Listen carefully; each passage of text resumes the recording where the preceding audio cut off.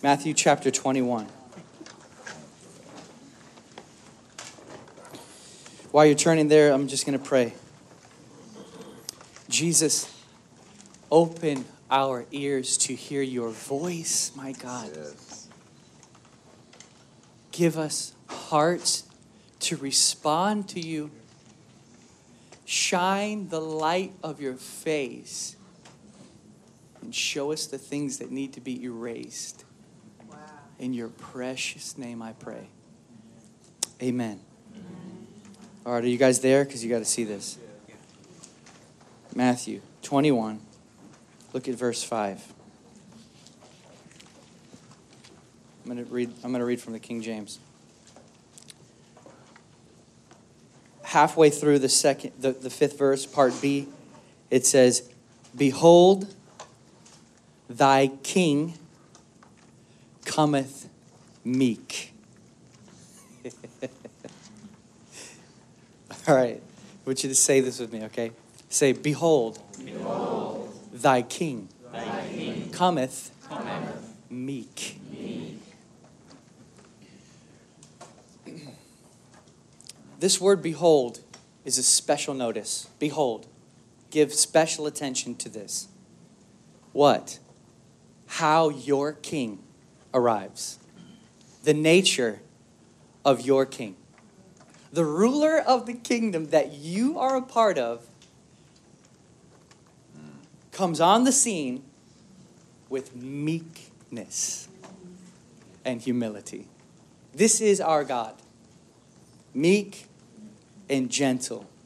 He appears in this certain way. I want you to say this with me because I want to be engaged to really give this to you. Okay? Say this with me. Say, my Jesus, reveals himself, as meek. Okay, this is so important because any of you who've been around for a little while, you realize that there's other presentations of our Jesus. But there's one Jesus, and he is meek and humble. And it's very important for us to remember this. The text does not say, "Behold, thy king cometh powerful. Behold, thy king cometh gifted. Behold, thy king cometh wise." It doesn't say any of these things. Is he these things? Absolutely, without a doubt. But the way that he chooses to show forth his power, the way he chooses to show forth his gifting, his wisdom, is this. He is humble. He's incredibly upside down. He comes in a way that is hard for you to actually see him because he's other than what human nature thinks him to be. Sometimes he can be in your midst, even as John the Baptist stands up and then he goes, "There's one in your midst whose sandals I'm not fit to tie." In other words, he's walking around amongst you and you don't even recognize him. That's his nature. And only those who are low enough can recognize his lowliness.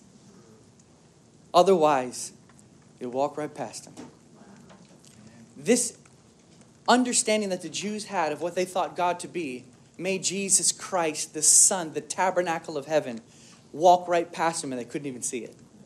Because they had a thought of what they assumed God is and God would be like. And so because of this, Jesus says you can't even recognize your hour of visitation. He weeps looking down over Israel. Why? Because their pride has blinded their eyes. They can't see him in his humility. And this is why he weeps. You don't even understand my wisdom, my character, my ways. So I am here and you can't even see me. You're blind to me. So this really hit me that this is so important because meekness marks the arrival of Jesus Christ. And if you, I don't even want to say if you, I'm going to say you are Jesus kind. You're born of this Christ. And your nature is this. When you arrive on the scene, Sometimes people will not recognize who you are. But that doesn't mean you're not gifted. It doesn't mean you don't have wisdom. It doesn't mean that you don't have the power of God backing you. It means that they're looking for a God that they've created that's contrary to the one that came. So be okay when you walk in a room and nobody recognizes who you are. Because when you realize that your likeness to Jesus will probably have you overlooked, then you can just be happy being God's. This is very important. So, our King is meek, and he comes meek. Turn over to Matthew 11. You guys, we've talked about this many times.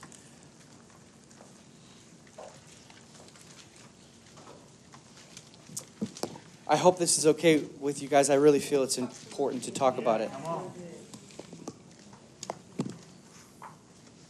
So, Matthew 11:28. And I've said this before, but you got to see it. Come to me, all ye who are weary and heavy laden. What a Christ. He's looking that he doesn't want the strong to come to him. He wants the weak and the weary because they recognize their need. And I will give you rest. Take my yoke upon you and learn from me, for I am gentle and humble in heart, and you will find rest for your souls. For my yoke is easy and my burden is light. Remember this. This text right here is the only time. I want you to say this with me. Stay engaged with me. Say, this is the only time that my Jesus tells me what he's like from his own mouth. When we swallow that, then we realize the significance of these chosen words. The only time Jesus stands up to give a self-description, he chooses these words. It's almost as if he knew that there would be debate in the future as to what he was like. So he completely clears the air and says, it doesn't matter what people say. It doesn't matter what people think. I'm going to tell you what I'm like. Yes. And he says, I'm humble. And he encourages us to learn this way. I remember early Christian writers said, learn humility because you cannot fight Satan with Satan. Yeah. So, of these attributes that Jesus could have described himself, he describes himself as humble. Jesus forever settles this, what his image is. So he knew that they'd one day look back. He knew we'd one day look back and say, I want to know what my Jesus is like. And he made it crystal clear for you. He's humble. Let me just put it in here a little bit further. If we lack humility, we lack Christ-likeness. You can pull up people out of wheelchairs and raise the dead. If you lack humility, you still don't look like Jesus. If you lack humility, you missed his whole nature, wisdom, and character. It's what he described himself as. So because of the greatness of his power and his majesty, it's easy to have the human mind create something that they think him to be and walk right past him, as I said a minute ago. So above all other things, God means to make men humble. That's what he wants to do. James chapter 4, verse 6, we realize that grace flows into the humble. Grace. How many of you need grace? Now, you guys know that grace is like a twofold word, like the word in English hard. A test can be hard and a rock can be hard. Grace is the same way. It's unmerited favor and unlimited power. So you have both of these things working. Paul says, I worked harder than all of them, not me, the grace of God in me. In other words, a supernatural enablement on the inside. But yet you're saved by grace, the unmerited favor of God. So we have need of grace in our lives because it's our empowerment, it's our life supply, it's the gas in the tank. And that gas in the tank only flows in one way, and it is humility. Yes. You will recognize, I've recognized this in my life so many different times.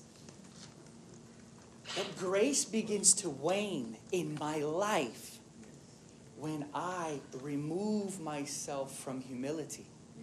When I entertain high thoughts of myself, it's harder to overcome sin. When I entertain high thoughts of my own ministry, or who I am, or I'm relevant, or I'm significant, or I'm unique, when I start thinking of things like this in my own mind, I realize my own desire for God begins to wane away. It's because grace is drained by pride. But with humility, grace flows in. It flows in. I've told you, oh man, what is good and what the Lord desires of you, that you would walk humbly with your God. In other words, without humility, there's no step with God. There's no walking with God without humility. It's humility that causes us to live in sync with God. How many of you have ever felt you got out of sync with the Lord? Many times in my life, I just can feel it. I'm out of sync with God. Where is the problem? Pride. Yeah, pride. I was with Vanjie Vandenberg not that long ago. Has she spoken to you guys here? She's incredible, Peter's wife. And she said that the Lord took her into the woods in a vision. And while she was there, she felt so comfortable. Then the lights got a little bit brighter, and she saw an armed soldier standing next to her. And she couldn't see him when the light was a little darker, but when the light got a little brighter, she could see danger. And the Lord spoke to her and said, this is how pride is. It's always there. And the brighter the light of His presence gets in your life, the more you can see it in yourself. And it's a danger. So pride drains us of grace. It blinds us to His face. It withers men into snakes. It's flight from God's help. It's the custodian of hell, the fortress of lust. It threw angels into dust. It's the devil's cusp, Lucifer's invention, and God's only prevention. Pride will destroy us. Pride drains grace, guys. In Ezekiel chapter 28, I want to show you something that really hit me the other day. Turn over to Ezekiel 28.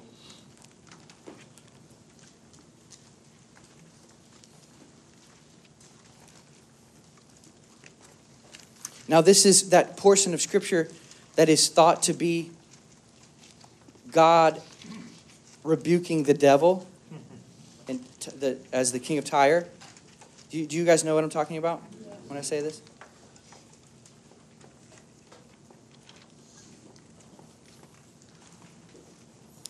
So it says here, look at 14. You were the anointed cherub who covers. I placed you there. You were on the mountain of God. You walked in the midst of the stones of fire. You were blameless in your ways from the day you were created until unrighteousness was found in you. By the abundance of your trade, you were internally filled with violence, and you sinned. Therefore, I have cast you as profane from the mountain of God, and I have destroyed you, O covering cherub, from the midst of the stones of fire. Your heart was lifted up because of your beauty. Your heart was lifted up because of your beauty. You corrupted your wisdom by reason of your splendor. Are you seeing this? This, in its most basic understanding, is his attention got off of God and onto himself. Because of it, was he beautiful? Yes. Who made him beautiful? God made him beautiful. But he took what God gave him and put it in front of God. Are you seeing it? This shows me something, that pride is so insidious. It can freeze your heart even while you walk on the stones of fire. It hit me so hard that the snake of pride slithers even if you live in Eden. In other words, you can live in the midst of the pleasures of God. Don't forget that there still can be a slithering snake that whispers something in your ear and robs you of the garden. You followed me? Pride is so insidious. Even living in Eden doesn't exempt you from its voice. Are you following me? I just feel this is so important. Oh, Jesus. So in Isaiah, actually in Proverbs 8, verse 13, we see the fear of the Lord is this: to hate pride, arrogance in every evil way. So there needs to be hatred in our hearts for pride. A hatred so much for it that we abhor it in ourselves. Just put your hand on your heart. Say this with me. Say, Jesus, give me a new hatred for pride in my life. For arrogance in my tone. In the way that I deal with people. In the way that I see myself. Deliver me from these things. Guys, in Isaiah 2:17, 2:12, 23:9, we see that God reconciles everything to himself, and the catch-all of his reconciliation of all things to himself is he brings the proud low. What's so significant about that? Well, it shows to me that God's root issue with humanity is pride. Springing forth from pride is every evil thing. Notice the origin of evil itself is having eclipsed God with a sight of yourself. You guys are going to see multitudes come to Jesus. You guys are going to see the dead raised, the blind see, the lame walk. Many of you have already seen it, but you're going to see it more now than ever. Not just because you've been a part of the boot camp, but because God in this season is propelling you out to bring the kingdom to the world. Break the kingdom of God into the world. You're going to do this. And I'm telling you this, high praises may come. But if you listen to those high praises, they'll take you high. Bob Gladstone told us, when people praise you, don't love it, don't hate it, just forget it. John Kilpatrick said to us, you're never as bad as they say you are, and you're never as good as they say you are. You're just somewhere in between. So pride provokes God. We see it. It makes man his enemy. I don't want to be God's enemy, especially if I'm purporting to be in his service, yet operating contrary to his nature. I tell you, if there's anything more frustrating to God, it is those who claim his name and don't have his nature. And by faith, they operate in power, but without surrender, they don't have his nature. So selfishness, oh man, there is nothing as opposed to God as self-centeredness, self-sufficiency, self-effort, self-exaltation, self-consciousness. Nothing is as opposed to God as these things.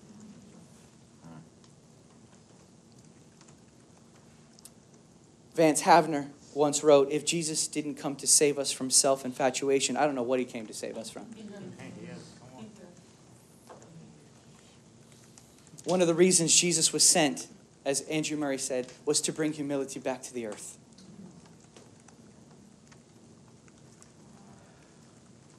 Matthew 20, Jesus talks about the fact that he's going to die. Then the sons of Zebedee's mother come and say, let my son sit on the sides of you. Remember this? You know what Jesus says? Jesus follows this by speaking to them about giving up himself for others. The gospel always gives life to the hearer and death to the giver, Jackie Pullinger said. And so it is when we, in our hearts, lay ourselves down. This is the expression of the world that we're preaching to people. The kingdom that we're preaching to people. The God that we're preaching to people. You remember when Jesus is on the cross, there's an accusation that comes against him. It says he saved others, but he cannot save himself. Do you remember this? They uttered the very wisdom of God and didn't even realize it. That's how hidden God's wisdom is. It can come out of your mouth and you don't even know that you just said it. If he saved others, he cannot save himself. That's the rule of God. If you're going to save other people, you can't save you. And this is the essence of humility. Humility is, I'm not saving myself so that I might save others. It's the loss of self. And so in James 4:10, we see, humble yourselves in the presence of the Lord. I want you to notice that there's a link between the presence of God and humbling yourself. A link. They're inseparable. They're dependent on one another. The difference between humility and humbling yourself are very important to understand. Here's the difference. Humility is the character and nature of Christ given to you. But humbling yourself is bowing down in the honest offering of all to God. You can humble yourself by throwing everything down to his feet. But when you throw everything down to his feet, he lifts you into Christ's humility.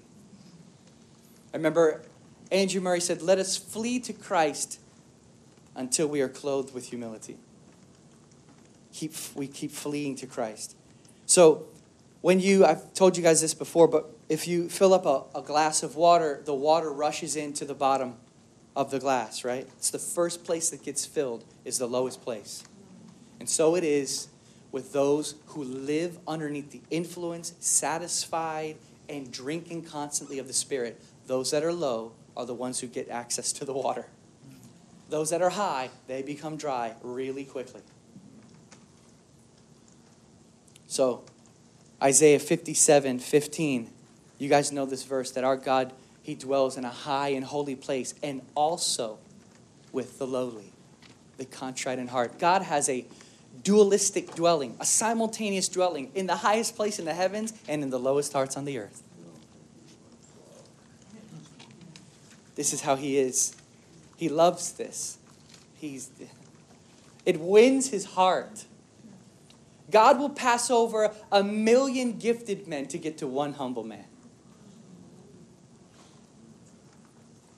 God only stays in a humble residence. This is how he is. Andrew Murray said, "Without humbling ourselves, there can be no true abiding in God's presence or experience of his favor." I'm amazed, guys, at how little humility is thought of or even talked about when it's so important in the scriptures. It's the root of the childlikeness we've been talking about. As I told you before, Andrew Murray said the true beauty of childlikeness is the absence of self-consciousness. That's humility.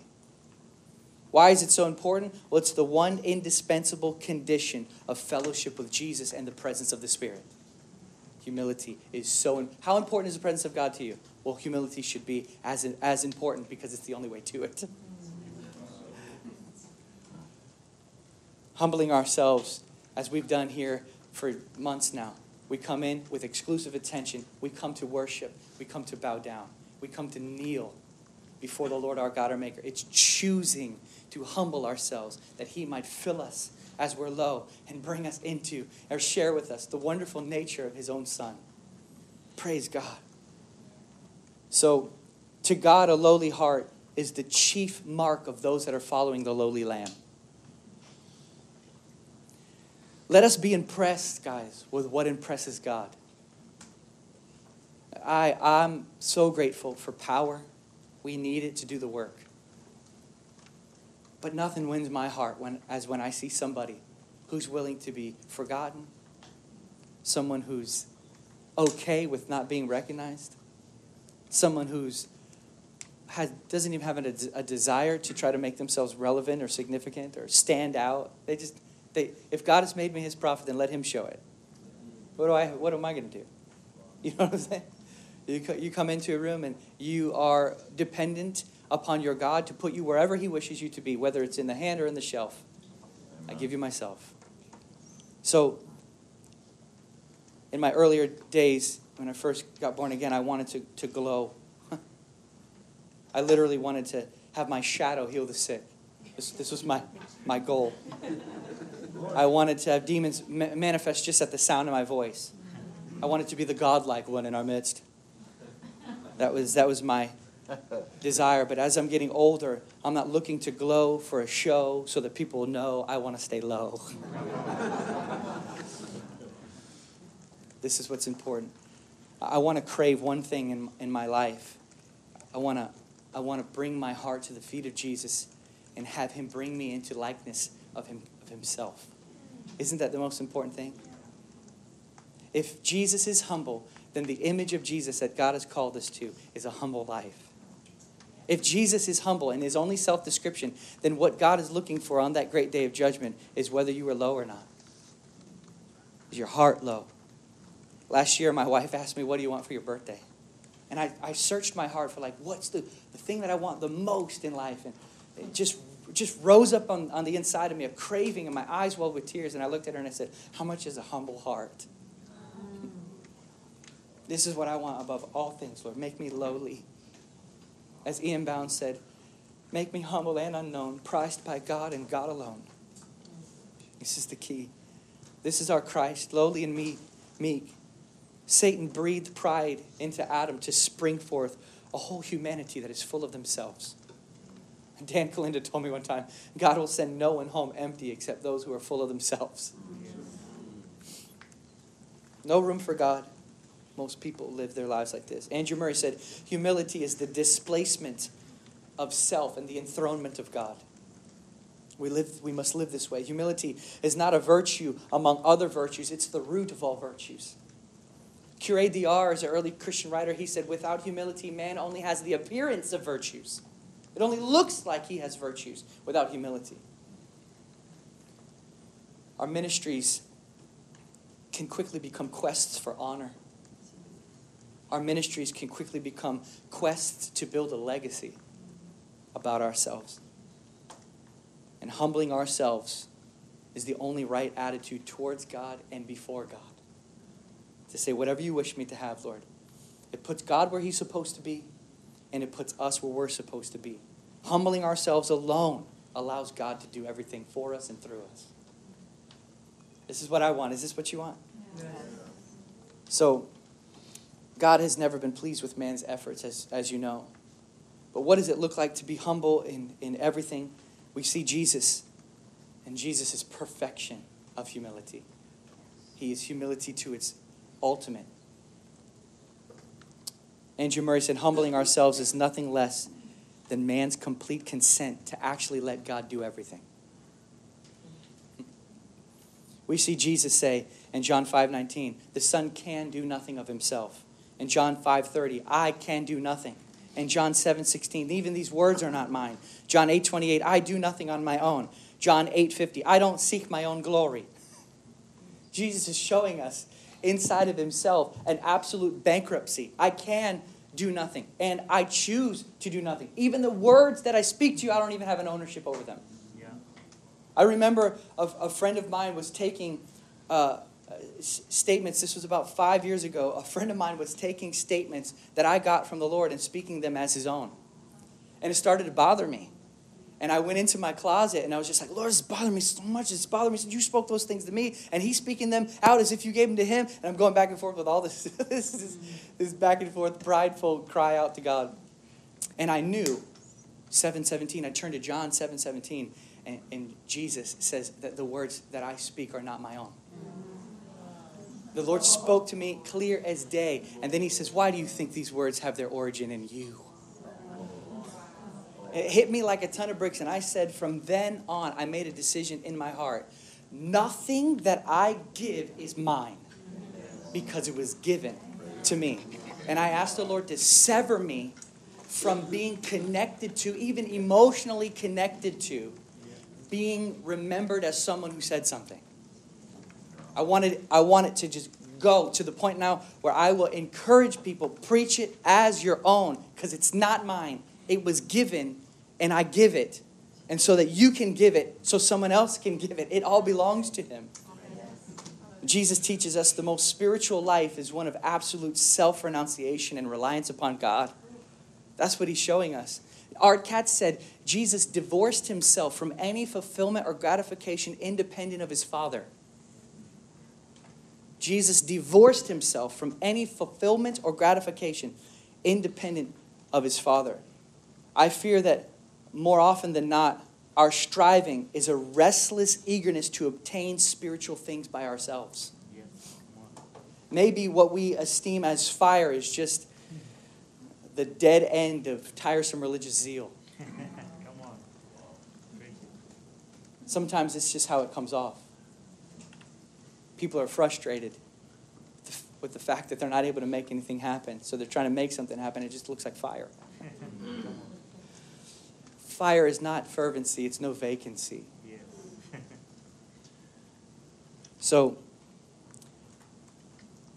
Many times we enter into a frenzied attempt to mask the fact that we don't really believe that in the person of the Holy Spirit sent to perform all things through us in a humble vessel. We don't actually believe this. And so we have a frenzied attempt to try to make something happen. It's just an evidence of pride. It's a restlessness set in motion by a self-centeredness and self-confidence. But pride itself will be destroyed when a man goes low enough to realize only you can do these things and only you are able to do them. This is why men are struggling to make themselves holy or increase in gifts and power by their own efforts. I taught at Bethel last night via Skype, and I was trying to tell them, we don't discipline ourselves to get the Spirit. We, by faith, receive the Spirit, and the Spirit gives us discipline. It's a totally different ballgame. So,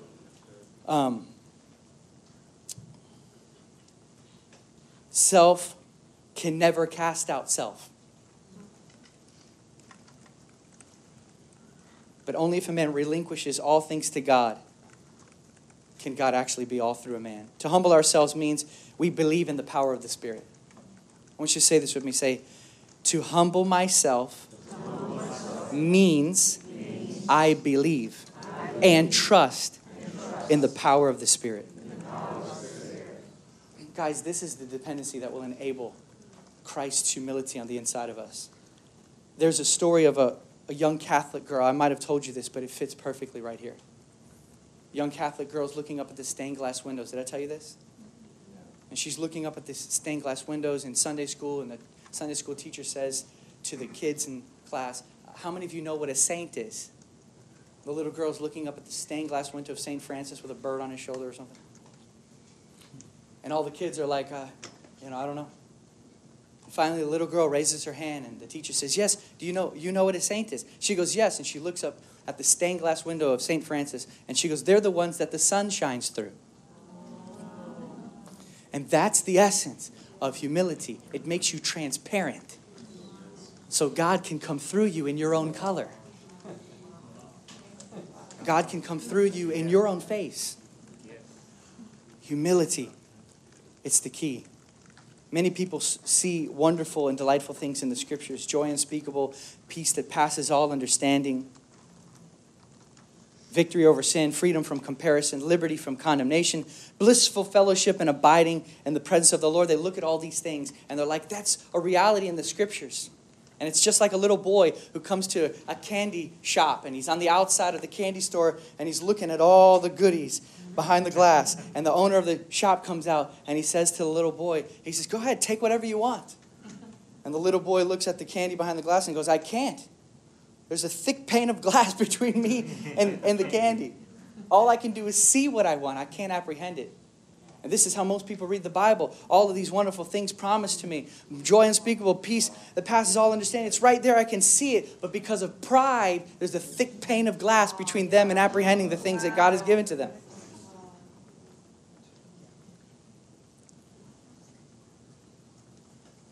C.S. Lewis said, proud people are always looking down on others and things. And of course, if you're always looking down, you cannot see him who is above all. Andrew Murray said, the insignificances of daily life are the importances and tests of eternity because they prove what spirit really possesses us. Let me read it one more time. This is incredible. The insignificances of daily life are the importances and tests of eternity because they prove what spirit really possesses us. See, pride manifests itself in touchiness, harshness, impatience, control, irritations, judgment, cynicalness, competition, comparison, jealousy, bitterness.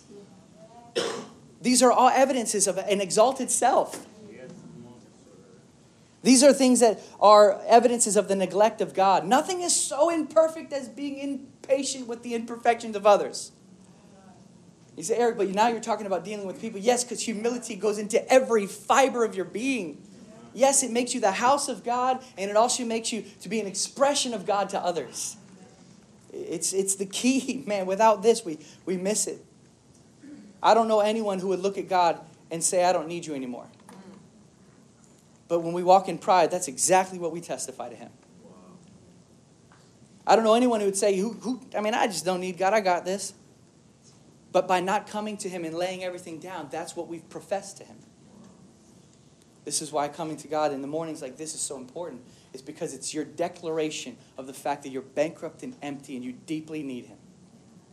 And to skip these things as if they're kind of secondary or not very important, it is to testify with your life. I don't need you. I've got enough of you to get through. I got enough gas in my tank.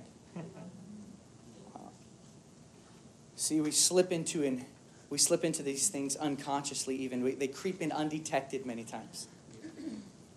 As the pride that feels satisfied with its own attainment. Pride gets satisfied with its own attainment. Pride notices how far advanced it is next to others. I haven't done that. You seeing what I'm saying? I'm trying to really nail it down because I want to ask the Lord to make us humble people today, fresh. I want to choose humility afresh today. Yeah. You recognize somebody struggling with something that you're not. And a rise of pride comes in. You say, I'm not doing that.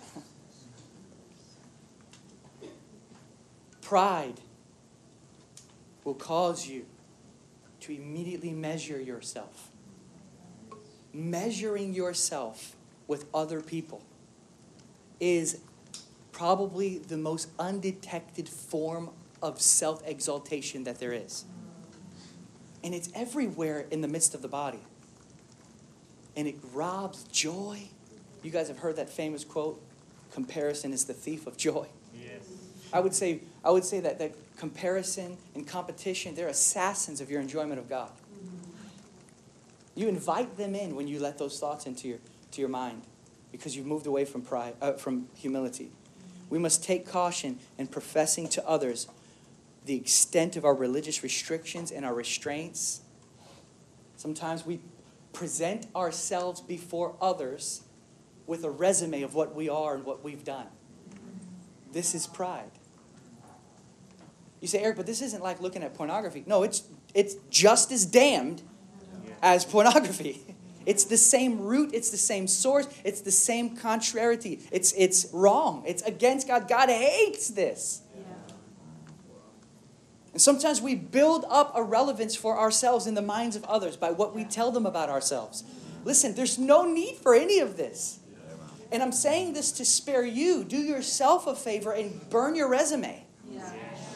Because when you take your resume out of your own mouth to build up a relevance for yourself in the mind of someone else, you begin to lack grace in your life. And then it affects your enjoyment of God. It literally spreads through and unbelief starts to set in. Because you begin to rise higher and higher. And by reason of your own beauty, even if you walk on the stones of fire, your heart is frozen with pride. So, even sharing our testimony sometimes can shift from glorifying God to indirectly building up a reverence in the minds of others for ourselves. You're not going to be this way, guys. You're not going to do this. You will share your testimonies to the glory of one great name. That there is only one who can do these things.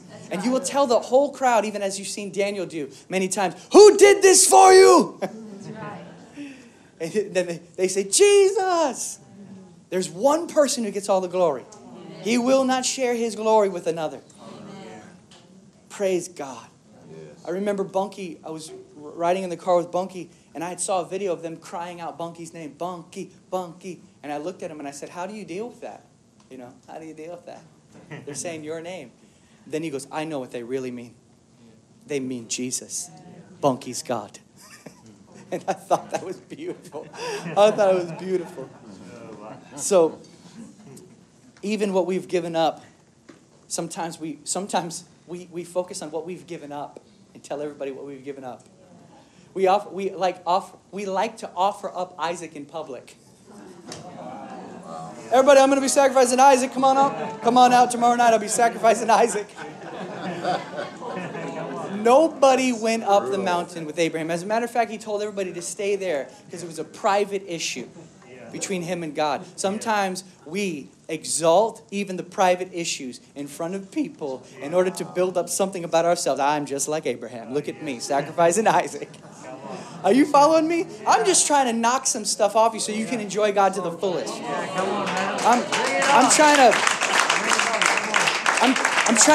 I'm trying to unpack some of these things you didn't even know you were carrying so that you can be even more free to preach the gospel with joy. And you're not even concerned about what's happening with other people. And when you hear about it, you can only rejoice because there's nothing left in there. There's no buttons to press because they're gone. Praise God. Yeah. A pride whose counsel and teaching seeks to call people to themselves. A pride of presenting ourselves as the standard. This is just, Paul says we do not preach ourselves, but Christ. Sometimes we will use ourselves as the example, and indirectly we're setting people up to look at us instead of Jesus Christ. John Murray, Andrew Murray's brother, they were sharing letters with each other, and I read this in Andrew Murray's biography. He wrote to his brother and he goes, I still find it so hard not to preach myself. So honest and real that he could actually admit that. He's like, I keep finding I slip into preaching myself. And this is the essence of what God is delivering us from. We will not preach ourselves. We will preach Jesus Christ and Jesus alone. So let us beware of high thoughts or high feelings of ourselves or our own disciplines or taking notice of our advancement beyond others. Because this self-glory robs every virtue of its value before God. Robs every virtue of its value before God. Humility has given up all thought of itself in the presence of God. There's one that is here that's so worthy of attention. To give attention to myself is an abomination. That's how glorious he is. So we are, as Andrew Murray said, we are never more humble than when we adore Jesus. So you say, Eric, but I don't know if I can find all these roots of pride in my life and just keep tabs on them and then set a list. Did I exalt myself? Did I do? Forget it. Just adore Jesus and you'll be fine. Because in adoring and loving and honoring and putting Jesus where he belongs, the sight of his brightness will blind you to everything else. It's like when the smoke fills the temple. The smoke fills the temple. That's the manifest presence of God. When the smoke of God fills your temple, you can't see anything else but the smoke. In other words, God gets all the attention. You can't even see the instruments or the other priests that are there. All you can see is the smoke. That's the essence of worshiping God and being filled with his presence so that he's the only thing that gets all the attention. You no longer compare yourself with others because you've lost yourself in finding him. Comparing myself with others means that I do not find all I need in Jesus. Comparing myself with others means I don't find all that I need in Christ himself. Are you following me? This is so important, guys, and I told you I wanted to just give you, this is my last time talking to you, so I'm going a little long. I hope it's okay. Is it okay? His presence, as you've realized in here and in your own personal time, his presence frees you from the need to have anything else. That's what makes everything so simple and so easy. This is the burden that is light and the yoke that is easy. Is that the right way? Yeah. You are freed from that heavy weight of needing other things in his presence. I need nothing, not the praise of man, not relevance, not significance, just you and you alone. It doesn't even, as I said, recognize being forgotten because it's not even part of the equation anymore. When self is not a part of the equation, you don't even recognize being forgotten.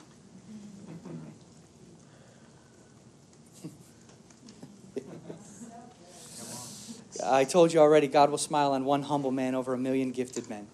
See, you can be a channel of blessing for multitudes and still in the daily dealings of home life lack the tenderness of Jesus. Isn't it true? How many of you have ever ministered greatly and then when you come home, or your roommate or your spouse or something, and all of a sudden you're just like a firecracker? It's because at some point you misconstrued what you are. You thought yourself to be something great. Look where I just came from. But if you remember that what you are is nothing and he's everything, then there's no firecracker to light. Yeah. Because on the stage or in the house, your place is still the same beneath him. The lowest are nearest to God. Praise God.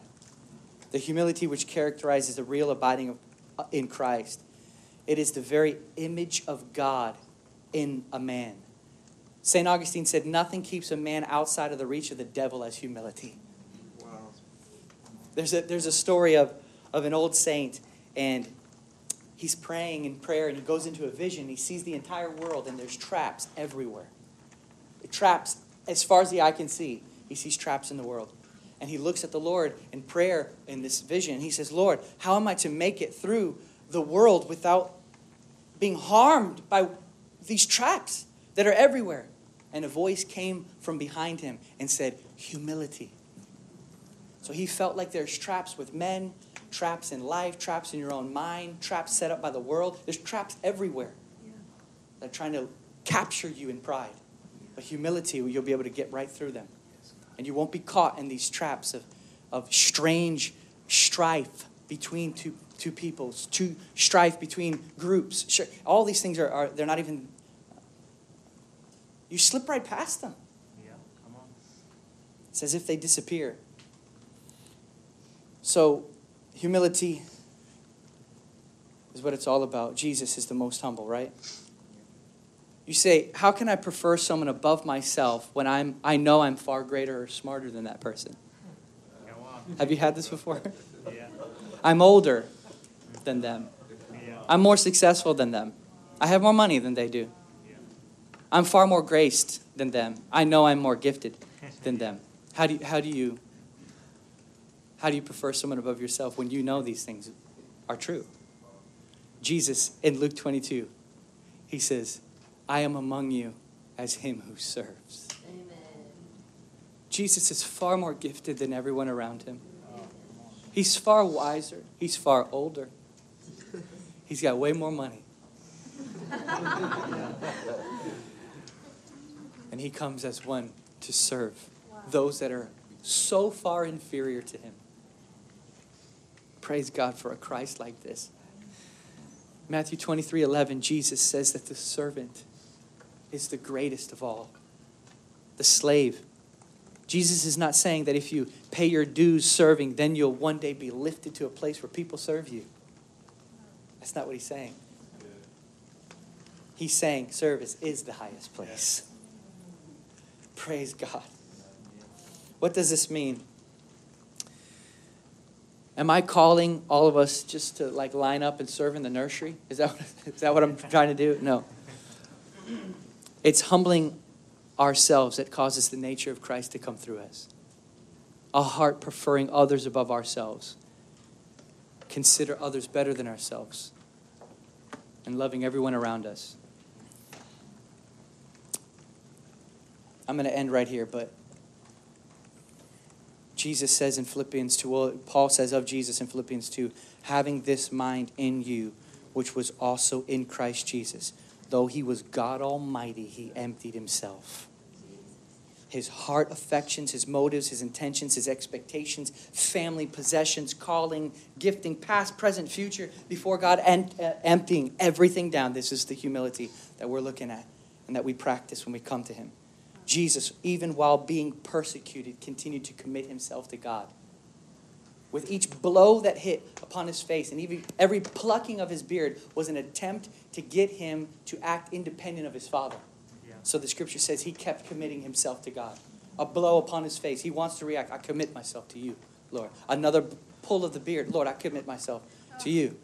I'm not going to act on my own behalf. I'm going to commit myself to you. Maybe soon you will start doing what you're doing or continue doing what you were doing, and someone will come, a ministry will come and will betray you. Yeah. This is when you get your beard plucked and you say, I commit myself to you, Lord. And then you can pray for those who just plucked your beard. The highest form of Christ-likeness is when you're bleeding and suffocating to death on a cross and you say, Father, forgive them. They don't know what they're doing. They don't even know what they're doing. Praise God. So, I'm going to end right here with a poem. Just close your eyes. I want to read this poem over you. I want you to listen to every word.